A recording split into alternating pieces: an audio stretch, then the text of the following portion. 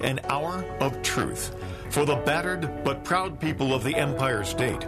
From the financial and entertainment epicenter of New York City to the sleeping and empty small cities and towns of upstate, which once bustled with manufacturing, mining, and farming.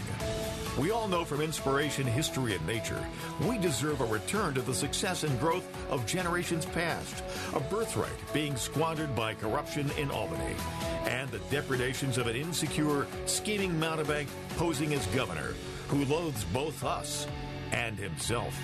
As liberty beckoned to enslaved peoples behind the Iron Curtain via American broadcasts after World War II, we now say, believe, rise, and join us. Welcome to Radio Free New York. Hey guys, welcome to Radio Free New York. I'm your host, Andrew Hollister, and we've got Bob Savage here with us. Hello, hope everybody had a great 4th of July weekend.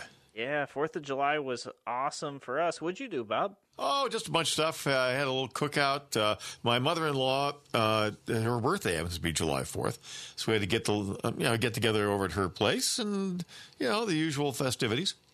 Yeah, no, that's awesome. I got a chance to spend time with family. We were down in Allegheny County, and it was just a great time. We spent the weekend there. I did some hammock camping, and just got a chance to kind of relax, unplug, and enjoy the beautiful weather. Anything with a hammock in it gets my attention. Lots of relaxation in that old hammock once upon a time. Oh yeah. It's pretty comfortable, and it's good for your back to sleep in them every once in a while too. So it was a good time for me, anyways. And the weather was amazing. It was what a stretch we're going through. Yeah, absolutely. The grass is a little brown. I haven't been watering it as much as I should. But less mowing. Yeah, definitely less mowing for sure. So, but while I was, out of the Rochester area, I came home last night, and this morning I open up my phone and I see all the headlines. So far they're not looking so good. The first one that jumped out at me is the crime over the weekend was certainly seemed to be pretty increased. And Bob, I think you mentioned to me that our crime rate in Rochester over this weekend was higher than Chicago's. Well, shootings. This was brought to my attention by one of our loyal listeners, and boy, we got a lot of them, and it's always great to hear from you folks. But our friend Carl sent me, Dr. Savage, am I calculating this right? Rochester had 8 shootings Saturday night, which is 4 shootings per 100,000 people, because our city of Rochester population is now down to 205. Chicago had 67 shootings Saturday night, which is 0.4 shootings per 100,000. That's based on a 2.7 million population in the city. So what it looks like is our shooting rate was 10 times higher than Chicago on Saturday. And by the way, I confirmed all that. I went through his math. He's right. And to state it a different way, Chicago had a shooting this past weekend for every 40,298 people in their general population, while the Flower, a.k.a. Bullet City, had one for every 25,625 in the general population. So congratulations, folks. 10 times the shooting rate based on 100,000 per 100,000 population as the lethal city of Chicago, where things are really, really horrible. Yeah. And it's sad to say, I remember growing up, and I don't remember what year this was. I think it was when I was in high school. The city of Rochester was referred to as the murder capital of the state. Still is. Yeah, and the thing is, you would think that would be, I don't know, New York City, because there's just a lot more people there. But no, it's not. It's Rochester. Well, of course, that's changing in New York now. Now that they've defunded the police, and basically downtown Manhattan is like a free-fire zone from what I hear. It's really a mess. The McDonald's in Times Square closed. So there's an indication of how bad things are. Yeah.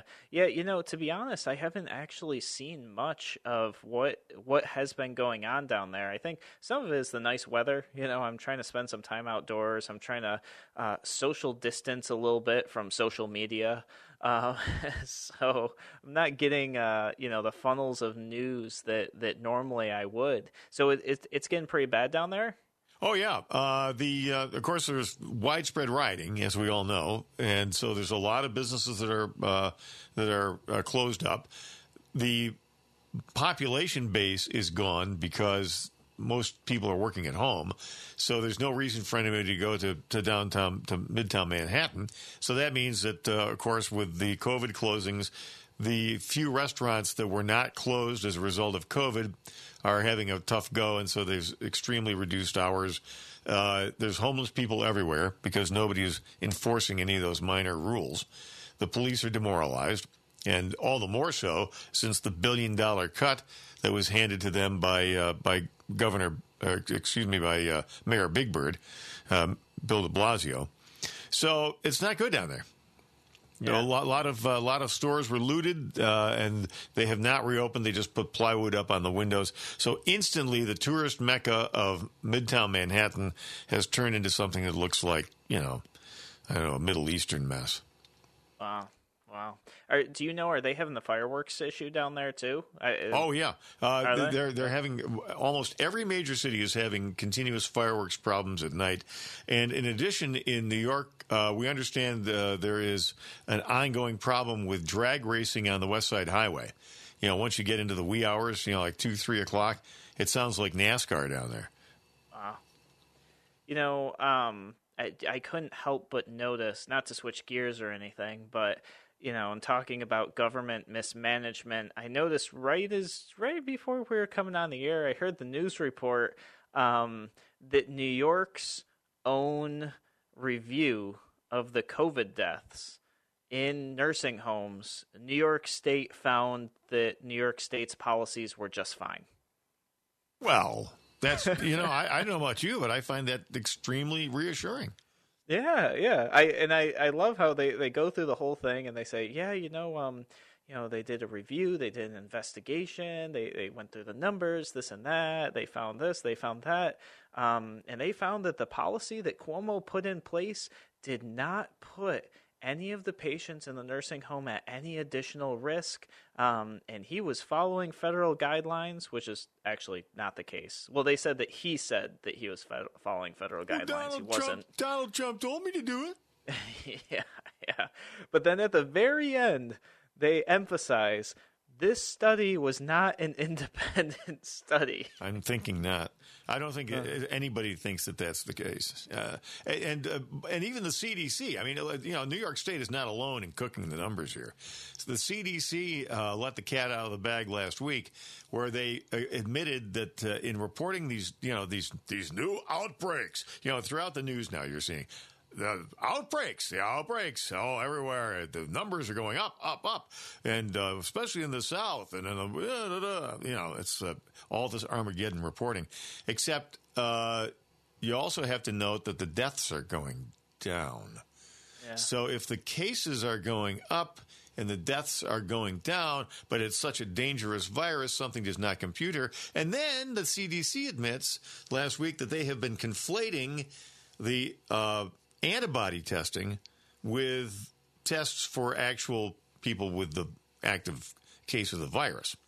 So, for example, this past winter, I'm thoroughly convinced that I had COVID because I was really sick for 6 weeks, and I tested negative for pneumonia and I tested negative for flu. So my general practitioner says that's about a 98% probability you had COVID because all this respiratory stuff that was going on. So I've got the antibodies, right? So if I were to go get tested, that number is going, and I'm positive, that gets tossed into the bin as a new case of COVID. See how this works? Yeah, that makes sense. Oh. Well, the other thing that I think is worth emphasizing here is if the numbers are indeed going up in other states, that is going to be very likely to be due to the fact that they are starting to doing testing. In New York, we're doing, what do we do, like 60,000 tests a day now or something like that? Maybe even more than that? Yeah, I think the last number I saw, and this is days ago, so I'm sure this number's old. I think we had 3 million New Yorkers tested. Yeah, Yeah, so we've been doing a lot of testing in New York, and all throughout the whole thing, Cuomo himself was like, the number's going to go up because we're doing more testing. Well, we started at like doing something small, like 200 tests a day. Now we're up to the tens of thousands, if not even much further beyond that. These other states are probably ramping up their testing too, so we should be applying the same numbers, the same logic, and look and say, are the numbers going up because you're testing more, or are they going up because there's actually new cases? I think that's pretty relevant. Guys, you're listening to Radio Free New York. We're going to take a break. We'll be back in a moment. Yeah, we gave IQ tests to everybody in the state capital. The stupidity numbers in New York could go up, too.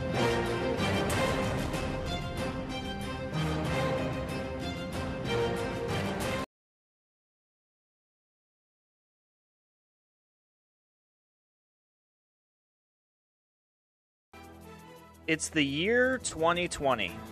Cities are burning, businesses are shutting down, a virus is running loose, and people are quarantined in their homes. While people sit at home not able to pay their most basic bills, the fat cats in government give themselves raises with emergency relief money. Then they take out loans to pay off the people so they don't understand how desperate the situation really is.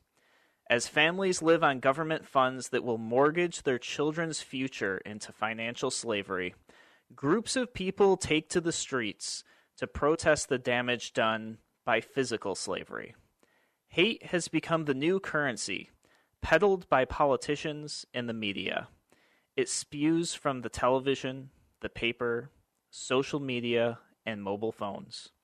It spreads like wildfire, ensuring destruction of anything in its path, guaranteeing one thing, that we all lose. Welcome to these United States. United we stand, divided we fall. Friends, we are not united. And I ask the question, is history crumbling before us? This year has been a very intense year, littered with government overreach, violence, desperation, people going into debt, economic disparity. And, I look at history, and this feels like the beginning of a fall of a civilization. Bob, what do you think? I think you have to look at what's going on, and you have to ask yourself the reason why would this all be happening. Let's turn the hands of the clock back here to January, where we had record unemployment. We had record new job growth. We had a teeming economy. We had crime, decades of crime stats throughout the United States dropping, violent crime stats, really falling like a rock. The progressive agenda looking like it was headed for the ash heap of history. And who is at the forefront of all of this? A controversial president who a significant portion of the country has a hatred for him, which can only be described as pathological. Pathological being defined as that's a disease. Pathology is the study of disease. And so the hatred of Donald Trump would be an unhealthy thing and a self-defeating thing. So what is all this about? Why are all these negative vectors that you just ticked off in that piece you just read there, Andrew? Why would these things be happening? We know that there is a global political left which is devoted to bringing down democratic regimes and replacing them with autocratic regimes, or at the very least authoritarian ones. And we know that is kind of like metal rusting.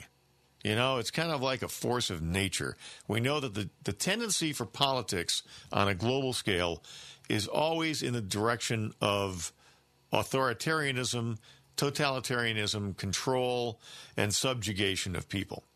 And after a period of time, the people rise up, they overthrow the authoritarian, totalitarian regimes, and the whole system is reset, and the cycle begins again. Where does all of that point?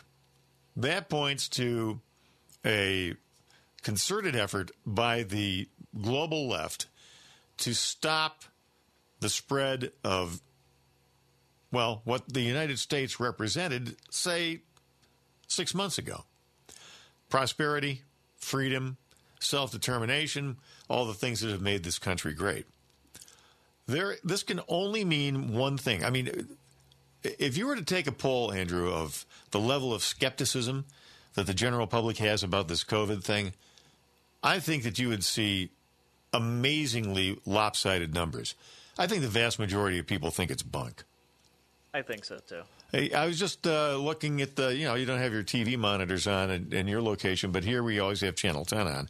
I'm looking at news footage of the 4th of July weekend.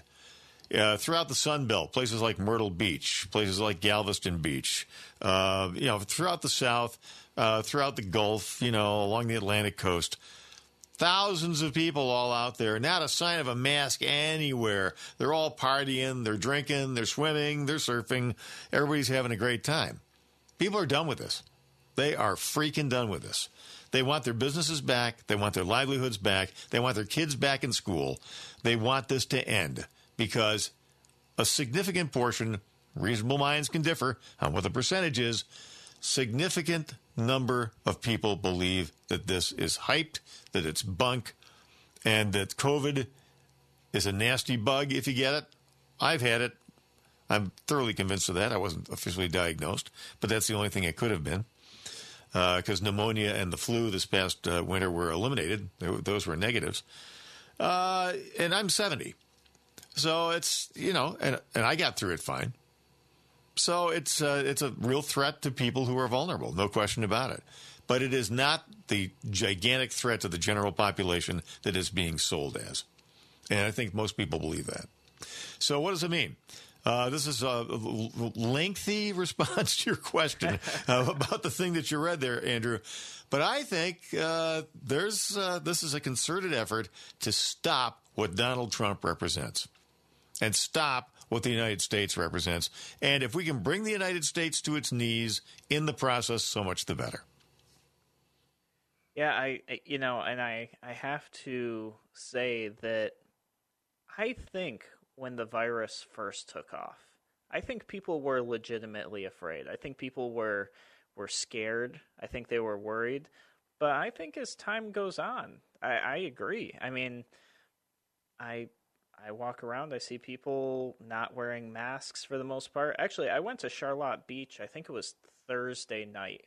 The local Libertarian Party was meeting at a pavilion there, and the beach was packed. I mean, there was a ton of people on the pier, a ton of people on the beach playing volleyball, swimming.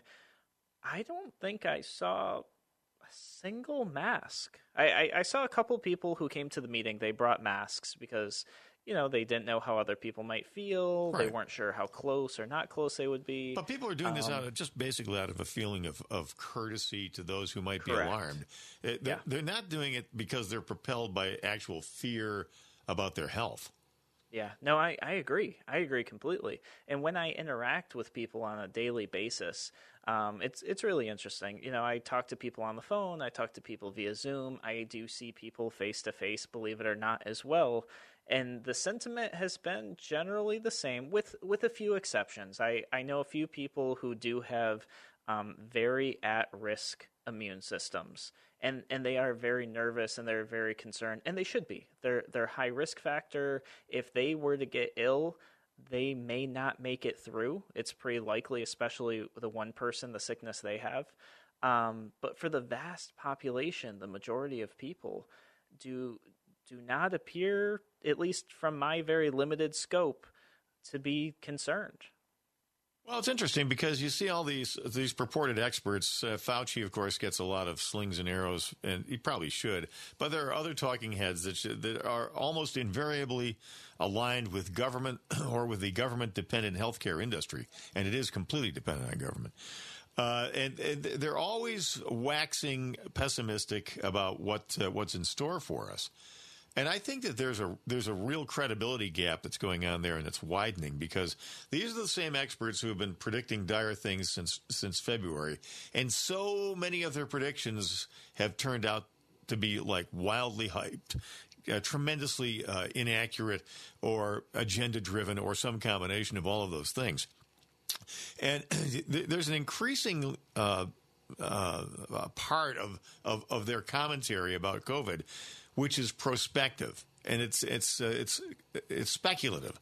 It's, well, this is going to come back, and when it comes back, it could be more virulent, and all these people that are not social distancing, they're really putting themselves at risk, and they're putting other people at risk, and blah blah blah, and on like this, and these are the same people who have been wrong 60 to 80% of the time up to now. So I think that people are just not listening anymore. And they're very tired of the authoritarianism, and they want their lives back. It's summertime. People want to enjoy life. They're concerned about their kids this fall. This is an overarching concern for so many, countless families. What's going to happen this fall? If the kids don't go back to school, how can I go back to work? Who's going to watch the kids at home? These are real-world concerns that politicians and healthcare policymakers just don't seem to get, and people are really getting sick of it.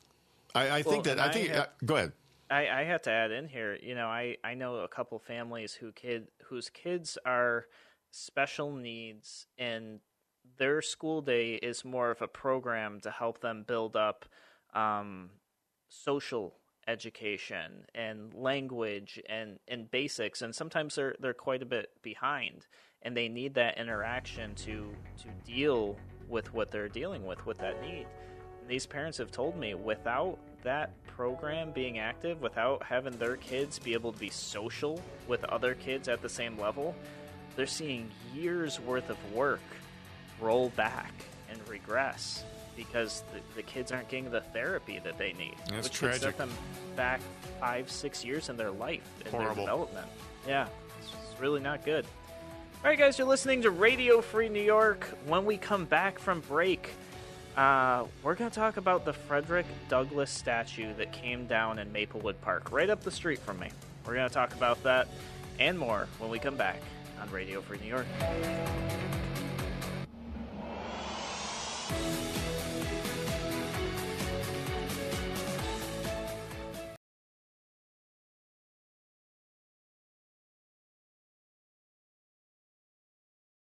You're listening to Radio Free New York. All right, we are back here on Radio Free New York. I'm your host, Andrew Hollister. We've got Bob Savage here with us, and I was pretty surprised to hear the news this morning that yesterday somebody tore down the Frederick Douglass statue in Maplewood Park. Yeah, how about that? That's kind of a piece with the story from last week where they tore down Ulysses S. Grant's statue. If you had to pick somebody who was, exactly the opposite of an oppressor, at least in terms of slavery and the freeing of the slaves and the integration of African Americans into the American political mainstream, Ulysses S. Grant would be right up there. He helped defeat the Confederacy. He helped free the slaves. He also crushed the first iteration of the Ku Klux Klan, which would have, wound up on the ash heap of history by the 1890s, were it not for progressive Democrat President Woodrow Wilson and his ilk, who revived the Klan after the turn of the century and fanned it into a pretty successful organization for a while there. In the 1920s, the Ku Klux Klan had 5 million members in the U.S. And by the way, right now, the smart money says that the actual Klan membership in the United States is probably less than 5,000. So I was pretty interested, not interested, but surprised, seeing that this statue was taken down. And of course, a bunch of theories have already come in. I know the police are investigating it. One of the theories that came up, I've got a small list here for you guys, is that somebody tore this statue down, which, by the way, I've been to this statue. I've seen it. I actually took a really cool picture of the statue last February. I posted on my Facebook page. You guys can check it out. It's go to Facebook, Andrew C. Hollister, click on the page. It's one of the most recent posts This picture of the statue, and it not only is it a very historic area, it's part of the Underground Railroad. He was a civil liberties fighter for sure, one of the most famous in history. And to see this statue taken down, the first thing I'm going to say is that thing's got to be so heavy. I mean, it's bolted to the ground, and it looks like where the bolts look like they're still there. I have no idea how they did this. And one of the first things some people have said is that this was done by some unknown group of people as retribution for other statues that are coming down across the country. Which I'm not feeling that that's likely at all. That doesn't make sense. I'm not feeling that way. Yeah, no, I agree. I think that that's people shooting in the dark. I have a few other theories that I've seen floating around. One of them is that there are Antifa instigators trying to make it look like white nationals did this.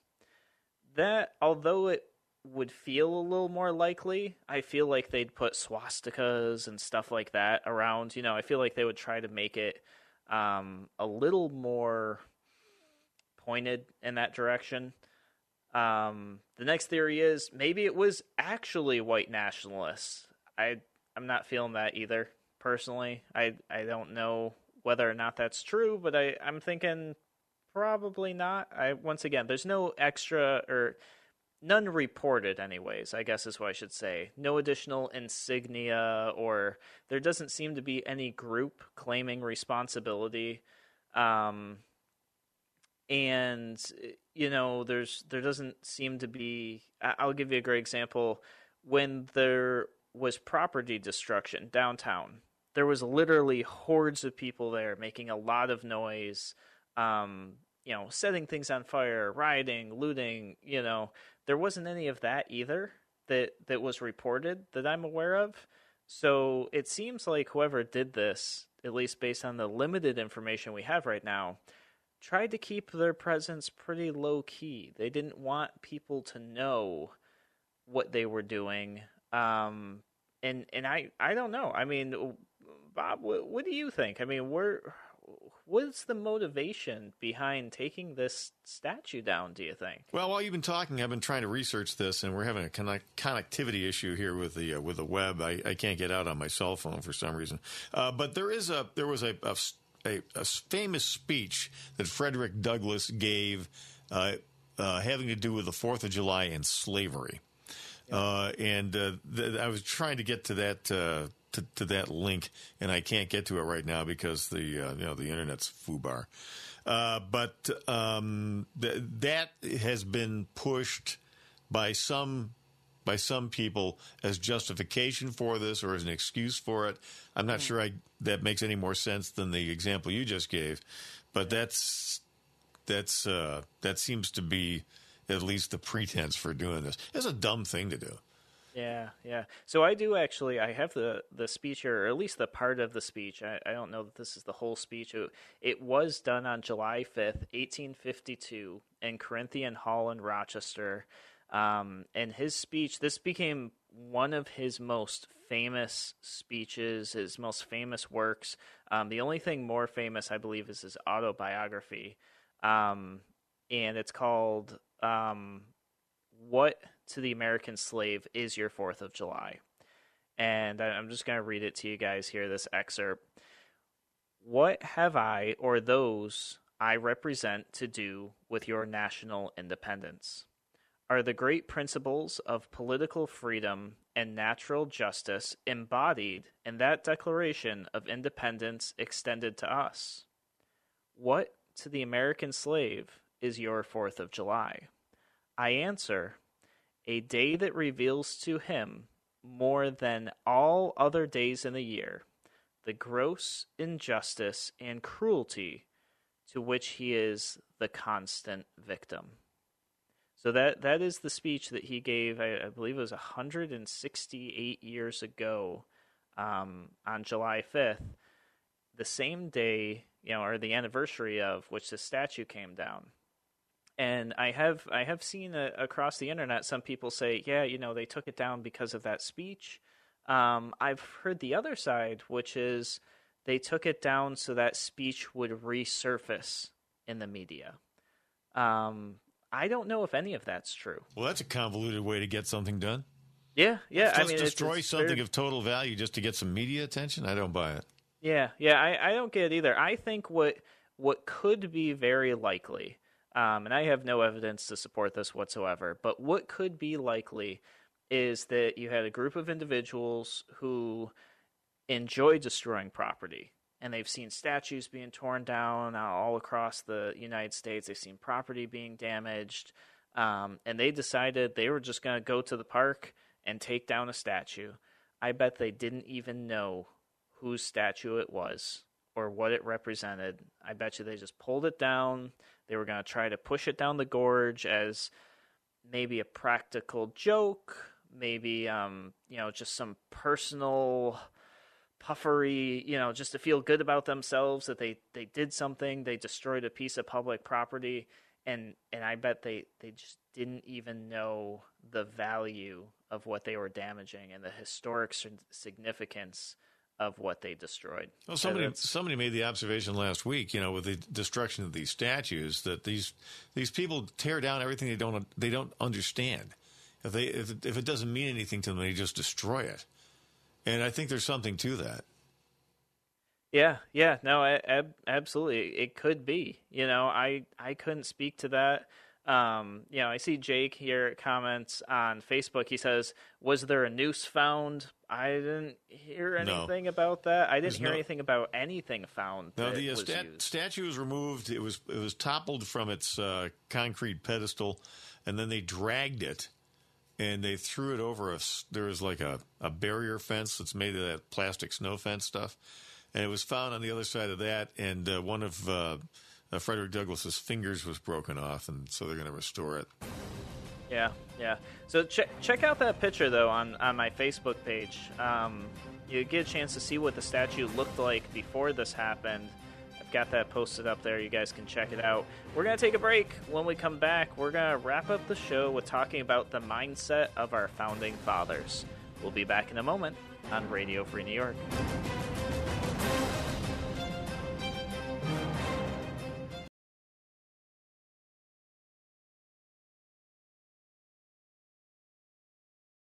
Radio Free New York.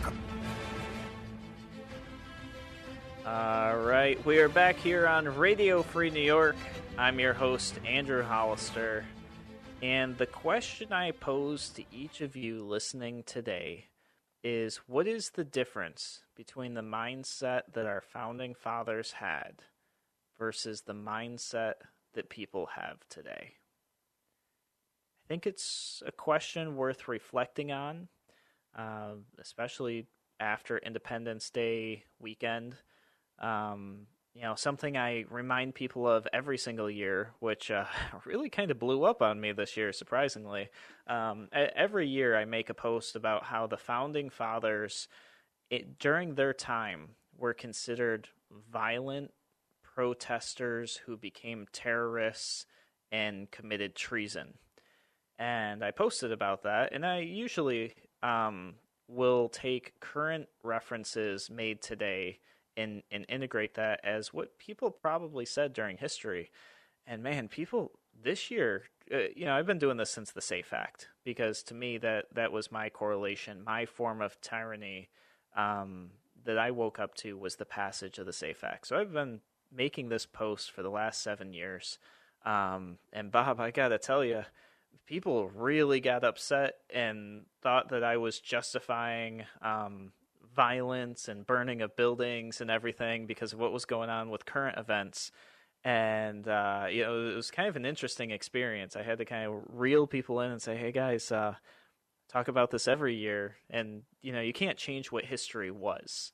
But it was a pretty interesting experience for me, that's for sure. So they're getting mad at you because you're chronicling history? I'm not sure I follow that. Yeah, they were upset because I had pointed out that many people would have looked at the founding fathers at that time and said things like, I can't support your cause because it's violent.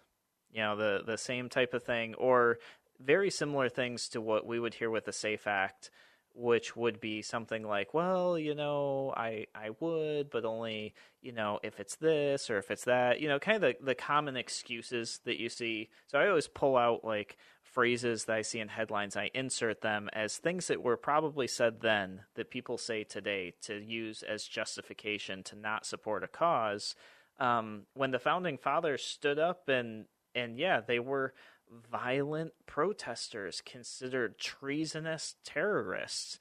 And the people around them probably said things like, yeah, I'd support your cause, except, you lost me when you went violent. We really need to fix this in the courts. The courts are a way to do it. You know what you should do? You should write a letter to the king. And, they tried all that. They tried going through the courts. They tried, reaching out to the king, and the oppression continued to come and continued to come, which is what sparked the revolution, and it's why we have this country today. But people look at the same tyranny, actually much, much deeper, stronger, and oppressive tyranny, and go, oh, you know what? The answer is you got to write a letter. That's how you're going to fix it. And so, to me, there just must have been a totally different mindset, or maybe just a different level of frustration or desperation that the founding fathers had compared to the people who live today. Well, there's, you have to look at, from an objective standpoint, what are the objectives? What were the founding fathers trying to do? And what was the nature of the oppression that they were trying to throw off? Is it capable of being accurately and concisely defined? The nature of the tyranny is what I'm talking about. Obviously, the only way that you're going to end tyranny is with some show of force, because the people who are in charge are armed, and so they have to be defeated and they have to be taken out of power. And they're not going to, you can't write them a nice note and say, "Isn't it time you step down?" Don't you think that maybe, if you were to maybe step aside and let somebody else take a crack at this? No, these are people who derive their purpose and their sense of having a role in life from suppressing others. So they're not going to let go of that power. So that's, by definition, you're talking about having to overthrow that. So I think it was fairly clear at the time of the American Revolution what had to be done in order for us to have a successful civilization here in North America. And that was that we had to get rid of distant British rule that was oppressive and was not respectful of our rights and was crushing us economically. It had to stop because the people couldn't bear it anymore. I think that's fairly easy to understand. What is the problem? What exactly are Antifa and BLM fighting for now? Somebody's got to explain that to me, because I don't get it. Do you, Andrew? So I would say, and this, I'm hoping to get somebody who can come on the show, because I've been doing a lot of listening lately, and over the years, and the things projected by the media, I can't speak for Antifa, nor can I speak specifically for Black Lives Matter, but I can speak for the people who I've spoken to who say that they support Black Lives Matter, and they give me their explanation of what it means to them. Yeah, why? What is there a consensus, or does everybody? And this is the point here too, by the way. Everybody you talk to about BLM, you say, why do you support them? So everybody I talk to who supports them has a different reason. So the answer that I'm getting pretty consistently is first kind of a re-explanation of what Black Lives Matter means to them, which is very interesting, by the way, which is why I think we should get somebody on the show. But what I've been told is that to them, Black Lives Matter does not mean that all lives don't matter. What it means to them is Black Lives Matter too. And I've heard this from multiple people at this point. They're like, the two isn't on the end because it shouldn't need to be in their mind. To them, it's like, hey, we feel like we're being disadvantaged, we're just trying to say that we matter. We're not saying that other people don't matter. And I think there's a language barrier there that causes a huge rift between people, because people take it in, they mean it one way, people perceive it in another way. And I think it's causing, well, I don't think I know, I can see it. It's causing a lot of tension, which is why I think people need to come together and we need to have some common language so that we can understand everything. That's it. I mean, how they mean it. Where's the e pluribus unum in all of this? Out of many, one. That's what it means. So everybody understood that in the time of the American Revolution. There was a common foe. There was a common objective that we were trying to accomplish. When you talk to anybody about BLM, what you get is a bunch of basically navel gazing. Just and you just quoted it, Andrew. This is what it means to me. This is what I think. But what is the beef? What is the issue? Do BLM's leaders seriously argue that white people just want them to be dead? I don't believe that. Yeah, I haven't heard that specifically. More of what I've heard is that they see the statistics that black people are incarcerated at higher rates, die in police custody at higher rates, those sort of things, and they want that injustice Black fixed. people commit more crime. If you look at the stats, I mean, in certain categories of violent crime throughout the United States, African Americans account for 11%, depending on who you talk, 11 or 13% of the general population. And in certain categories of violent crime, such as assaults on police officers on weekends, they account for 98% of that crime.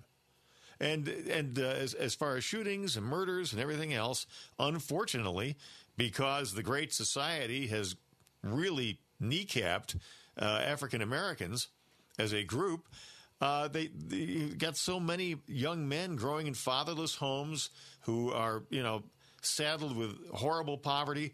But this is not the fault of white people generically. This is the fault of government being substituted for family and for values and for believing in something bigger than yourself. That's, if you had to put your finger on one single cause, which is a dangerous thing to do, that's a major one. Yeah, I think that most of us can agree that big government and the government in general has caused the overwhelming majority of these issues. And I believe having the conversations about that is going to be our steps forward in resolving it. And I know there's a bunch of other stuff that surrounds it too that has nothing to do with it. Like Kevin talked about the flyer going around, let's cancel the rent. That's canceling the rent's not a racial issue, and people trying to bring that in, I think, is what starts to cause problems. So yeah, I'm hoping to get somebody on the show that can explain it in their terms, and then we can see, do we agree? Do we disagree? Do we have common ground? Do we not? I think it's going to be really important for our communities to heal to have that conversation. Guys, you're listening to Radio Free New York. We'll be back, same time, same place tomorrow.